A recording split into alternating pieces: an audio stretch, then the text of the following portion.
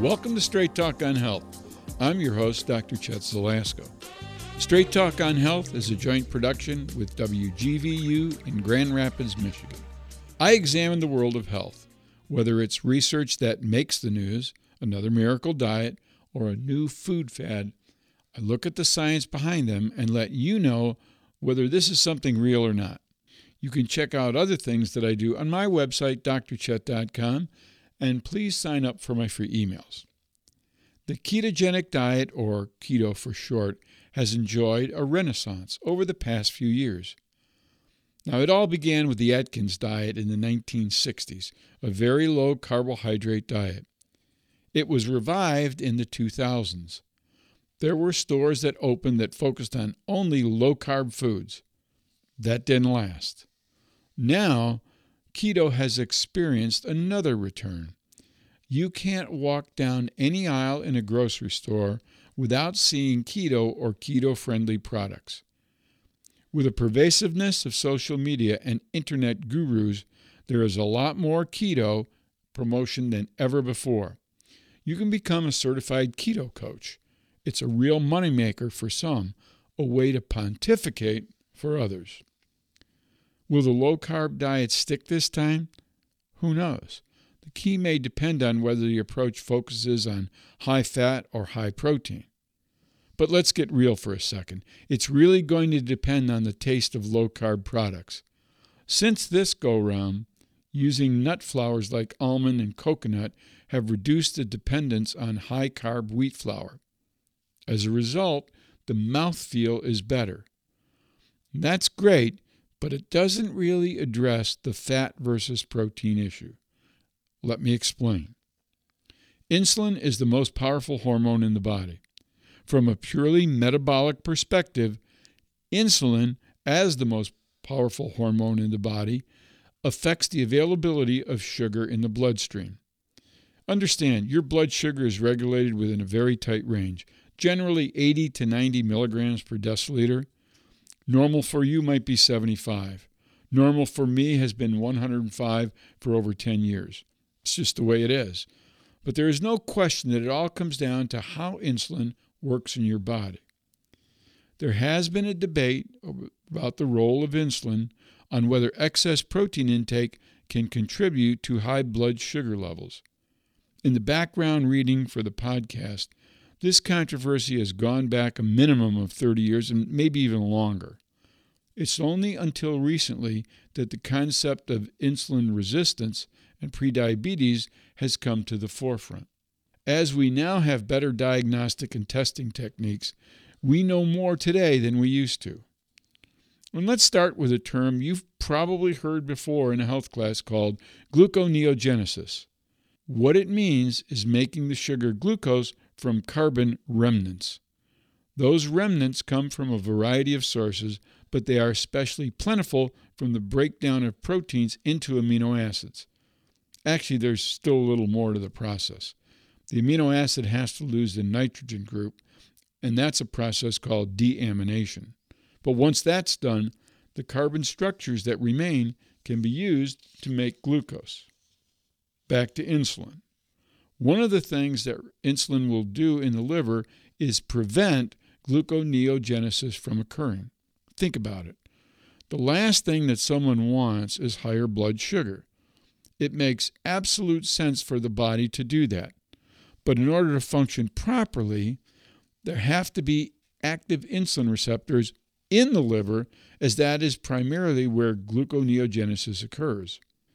In this case, the insulin isn't being used to move sugar from the bloodstream into cells, as it is just about everywhere else in the body. Instead, within the liver, it is preventing, by some mechanism, gluconeogenesis from occurring. The issue that comes from insulin resistance is that the insulin can't stop the liver from producing more sugar via gluconeogenesis. The target cells are resistant to insulin for some reason, even in the liver, and as such, when too much protein is eaten, it can be converted into sugar by the liver. So even though someone may not be eating any sugar and relatively few starches, they can still end up with high blood sugar levels if they are insulin resistant. With 40% of the entire population of the United States obese, by definition, that means they are insulin resistant. They make plenty of insulin, you just can't use it effectively. Cells are resistant to it, and that includes the liver cells. Because higher protein can be part of a low-carb keto diet, there are plenty of carbon remnants available. That creates a scenario where the suppressing action of insulin doesn't happen in the liver, and the resultant gluconeogenesis increases blood sugar. The result is higher blood sugar, even though people have dramatically reduced their carbohydrate intake. What's the solution? The absolute best solution is going to be to lose weight, which should reverse the insulin resistance. But that's going to take a long time for most people. One thing that can be done immediately to help with insulin resistance is to start an exercise program under doctor's supervision. There can be changes in insulin resistance in as little as 72 hours. And in this case, I know it personally because that's research I did when I was in grad school. So the answer to the question that I began with, could excess protein intake result in an increase in blood sugar? The answer is yes, and it is especially relevant to people that are overweight and sedentary. That's why weight loss via any particular dietary approach should always include an exercise component. But exercise by itself is not a good way to lose weight unless you have 4 to 6 hours per day to dedicate to it. Maybe singers and dancers who practice for hours leading up to performance can do it. But you and I just can't burn enough calories to lose that much weight if you have a normal life. However, it is critical to all the other metabolic processes like insulin resistance and lipid metabolism. Exercise is a critical component of any weight loss program. So the next time you see someone pitching a program for weight loss that doesn't involve exercise, move right on by. Back to keto. In this go-round, the emphasis does seem to be on higher fat and about 10 to 20% of the calories from protein. I think that may work as long as someone doesn't overeat. The appeal of a higher fat diet is that it can make you feel full longer. With a reasonable protein intake, the dark side of converting protein into sugars can be avoided. Just understand that the body takes time to change, not just the number on the scale, but also the internal processes that have developed over years of being overweight. Check with your healthcare professional and ask whether they think an insulin test is warranted. If your insulin levels are too high, that means you may be insulin resistant on the path to prediabetes. And if so, that would make you prone to elevated blood sugars if your protein intake goes way too high. Better to eat more low-carb vegetables, there are plenty of them, and moderate protein than to go to any type of extreme.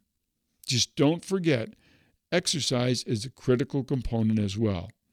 You may just avoid the dark side of keto and end up leaner and healthier as well. I think every type of diet is appropriate in certain situations. The Mediterranean, the keto, and so all of them can be used in specific situations. It's understanding that they are tools to attain specific health goals. Pick the one that works for each approach to sustain your results when you actually do lose weight. I think it really beats the seafood diet. You know that one. See the food, eat the food. Until next time, this is Dr. Chet Zelasko saying, health is a choice, people. Choose wisely today and every day.